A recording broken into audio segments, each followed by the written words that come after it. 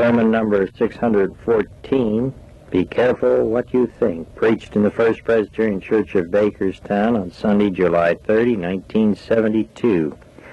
The text is Matthew, the 12th chapter, verses 43 through 45.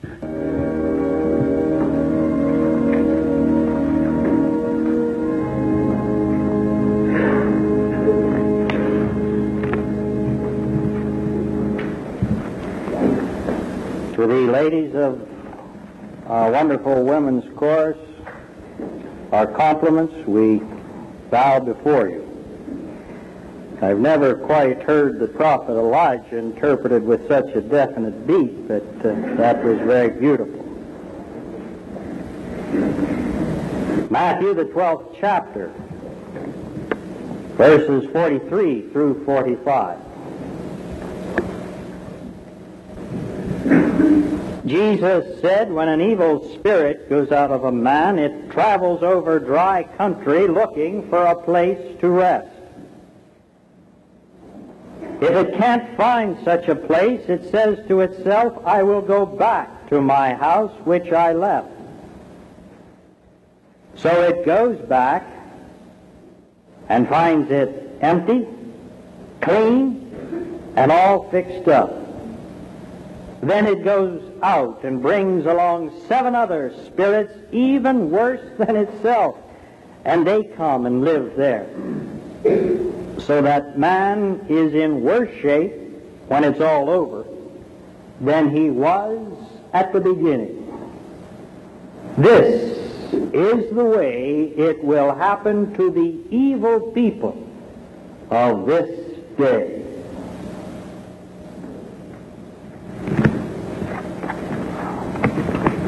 Yes, every day, individually, we are coming to the place where we are more or we are becoming less the people or persons that God created us to become. This means that today,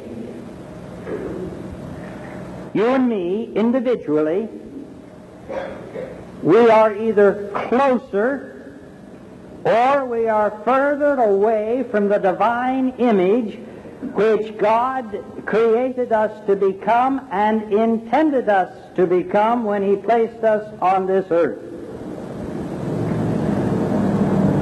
And the factor which determines which way you and I are going, either closer or further away, in each one of us is located about 1/4 of an inch above the eyebrow in what we call our thinking process.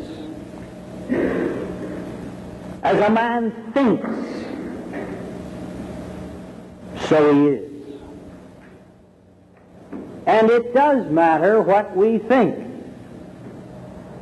because what we think patterns our actions, and our actions determine to a large extent what we are becoming, either more like the person that God would have us to be when He created us, or something far less than the joyous, happy, complete, fulfilled human beings He wants you and me to be.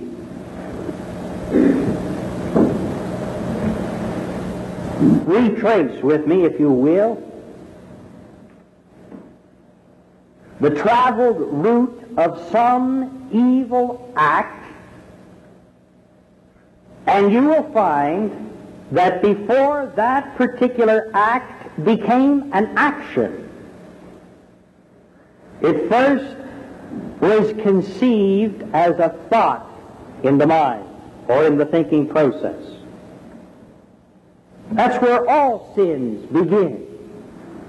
Back with the conception of a little teeny weeny idea or thought in the mind. That's always the first step. And if an individual allows himself to live with at any length of time with that conceived idea. It will not be too long until he takes the second step and comes in his travel to that place that I call the intersection of contemplation.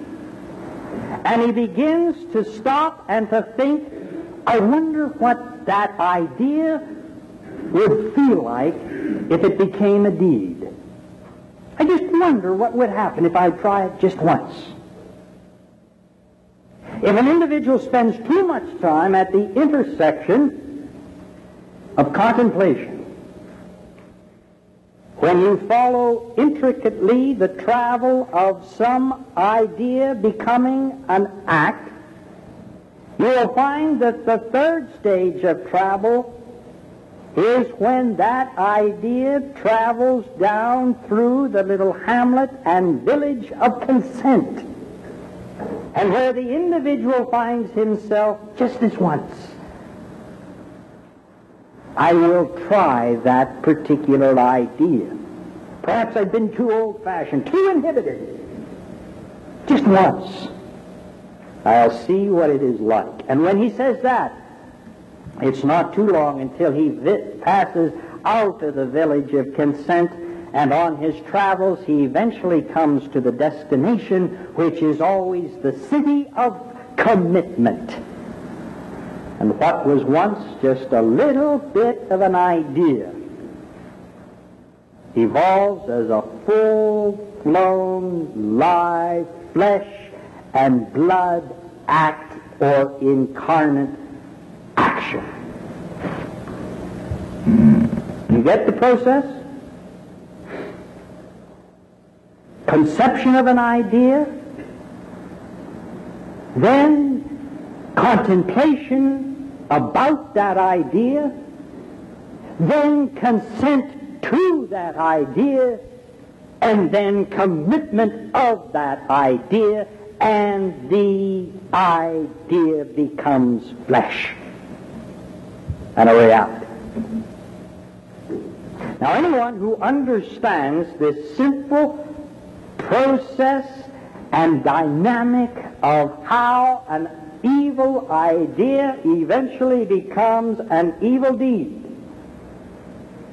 knows that it is important, and he must be careful how he thinks, because what he thinks now will eventually become his action of the future, and his actions of the future will determine the destiny of what he shall become.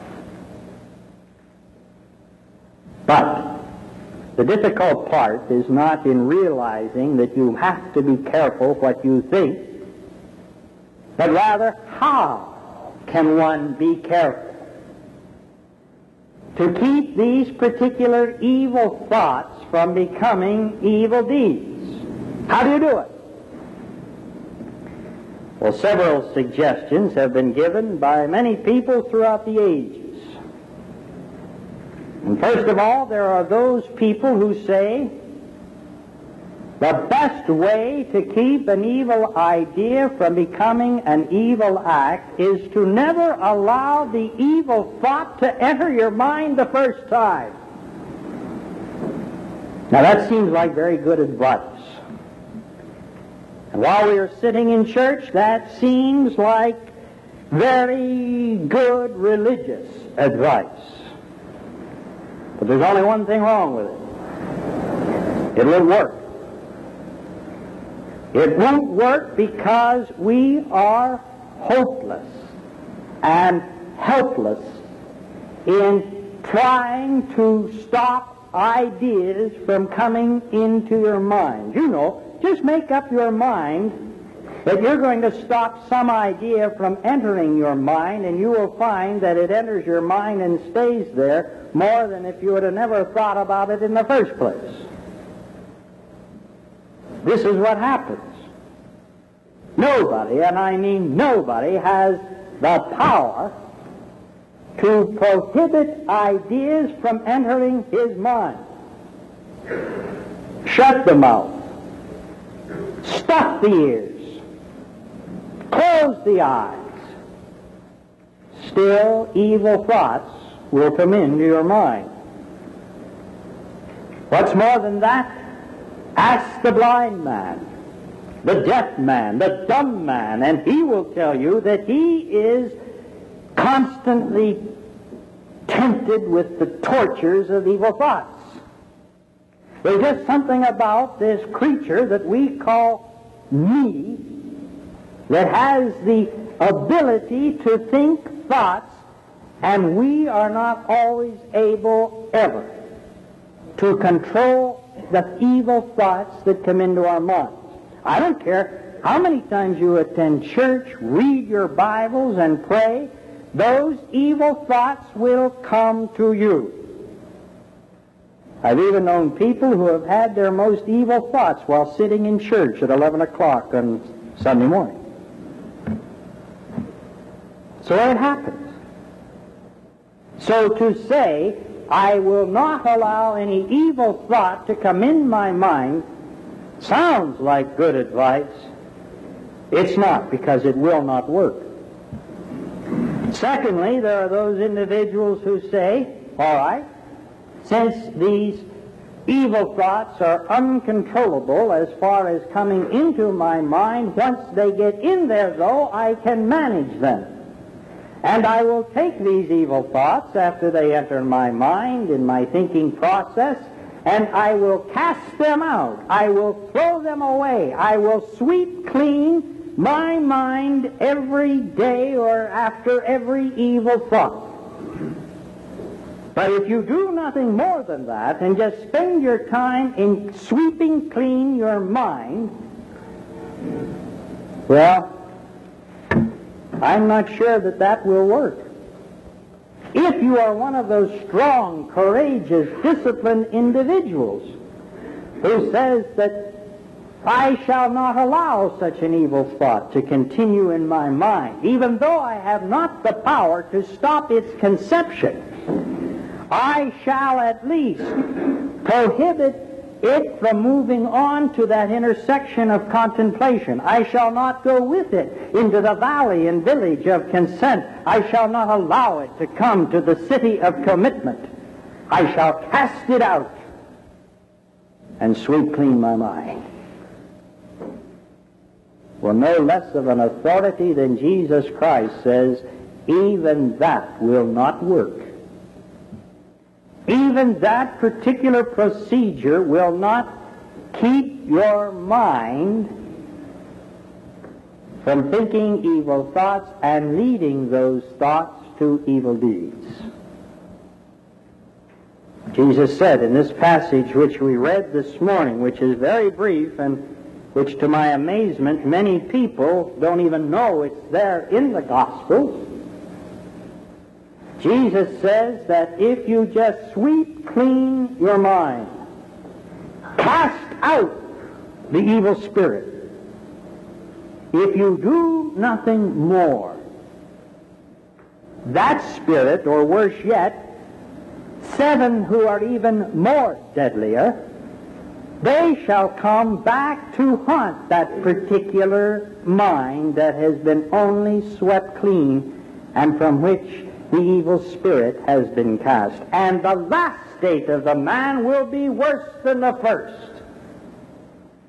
Jesus is trying to tell us it does no good just to try and clear your mind of evil thoughts and to sweep those thoughts out of your thinking.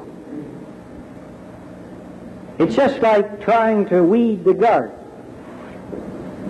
Now, I'm not much of a farmer, but if I go out to my petunia patch, and if I try to take out the weeds, I can dig, and I can hoe, and I can clear the whole area, which isn't much bigger than that. But if I do nothing else, and merely leave that area clean and swept, it will be only a matter of time until a brand new crop of abundant weeds are back there in that spot. There's only one way to get rid of weeds, and that's by planting good seed. And you plant enough seed in the ground, good seed, so that it crowds out any of the evil weeds. Now, human nature is like Mother Nature. Both abhor a vacuum. Neither can stand for any emptiness. And if good seed is not planted, weeds will grow. That's a principle of life. And it's the same in our thinking process. The only way that you can rid once and for all the evil thoughts in the mind, it involves planting good seeds in the form of good thoughts in the mind.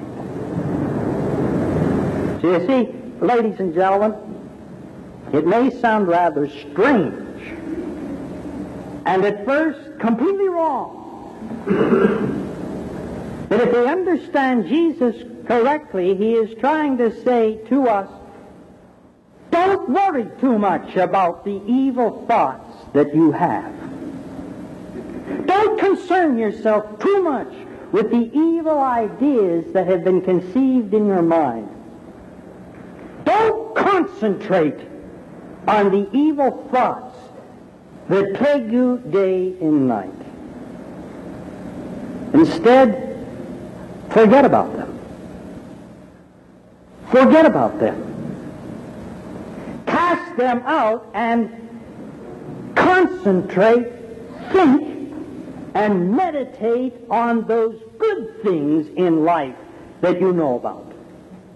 Think about those things that are true and honorable, those things that are just and pure and good and lovely and of good report and of excellence. And with the Apostle Paul say, think on these things and the power of God will give you peace.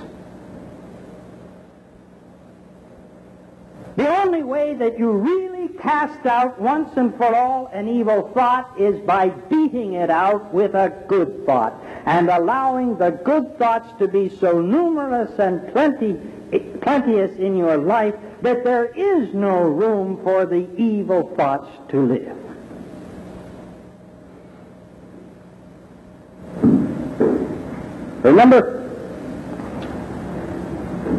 Remember the story that the Greeks have been telling us for centuries about Ulysses, who on a memorable voyage was tempted with the sweet singings of the siren, which, if he followed them, and he was sorely tempted to do so, it would lead to certain death for himself and his ship. Now, trying to avoid such a fate, yet desiring to hear that sweet singing, he had the sailors on the ship stuff their ears with wax, and he ordered himself tied to the mast of the ship. And this way, as they sailed through the danger zone, they were able to sail safely without being lured to the destruction of the singing sirens. Now, on the ship that carried Orpheus, the one who was known for his powerful and his beautiful singing, a better method was found. But on that ship, whose sailors were tempted with the sweet, seductive singing of the sirens, Orpheus sang so much louder and so much more the beautiful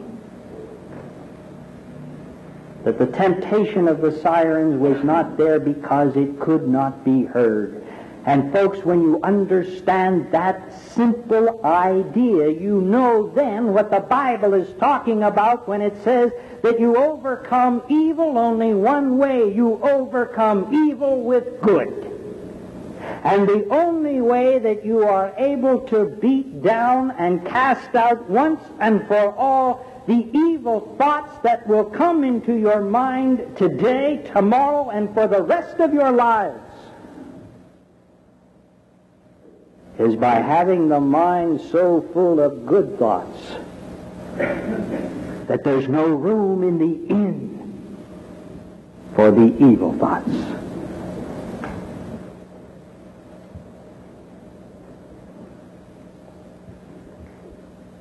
You get these good thoughts from daily readings of the Bible,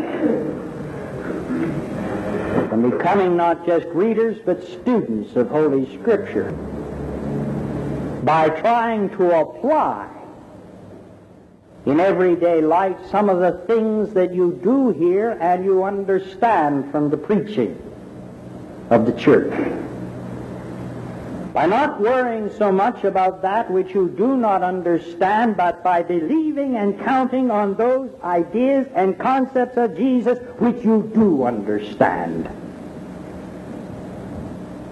By feeding your mind always, every day, every hour of every day, with the knowledge that you, because of your belief in Jesus Christ, who He is and what He has done, you are a part of His body.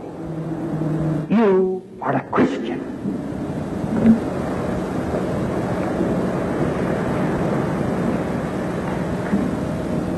An individual once went to visit back in the 16th century the famous reformer Martin Luther. He wasn't quite sure where the great man lived, but coming to a house which he thought was where Martin resided, he knocked at the door. At first there was no answer. He knocked a second time, and this time he called out, "Does Martin Luther live here?" A voice came back, "No.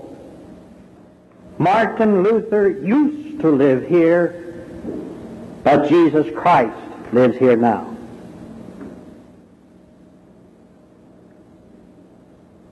Now, such a story sounds rather sickly, humorous, and very sacrilegious. But, ladies and gentlemen,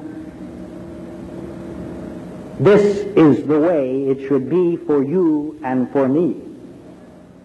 You see, Luther believed, as did Paul, that it was no longer he who was living, but Jesus Christ living in him. It is no longer I who liveth, but Christ who liveth in me.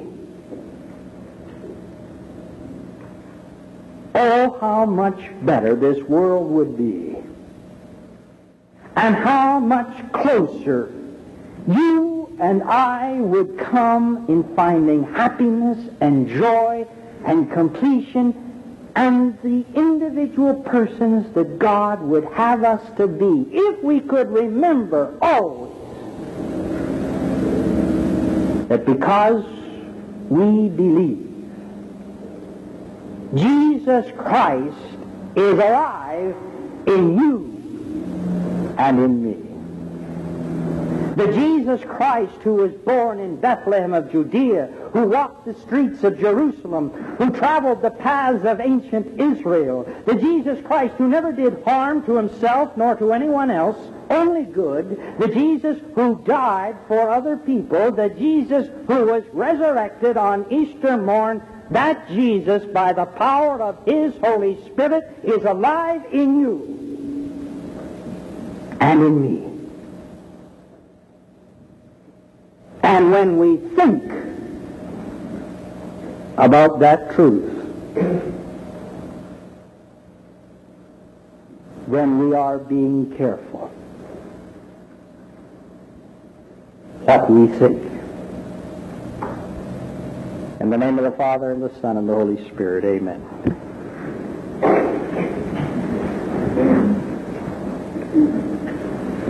Father, through your word, you teach us that the Spirit is saying to all of us in the churches today, "Behold, I stand at the door and knock. If any man hears my voice and opens the door, I will come unto him and sup with him, and he with me. O Lord, if we know not that word in our lives, help us to know it. But if we have opened the doors and know that word is alive in our hearts and in our minds, O Holy Spirit, help us never to forget it. And now may the grace of our Lord Jesus Christ, the love of God, and the communion of His Holy Spirit be and abide with you in your hearts and in your minds forever and ever. Amen.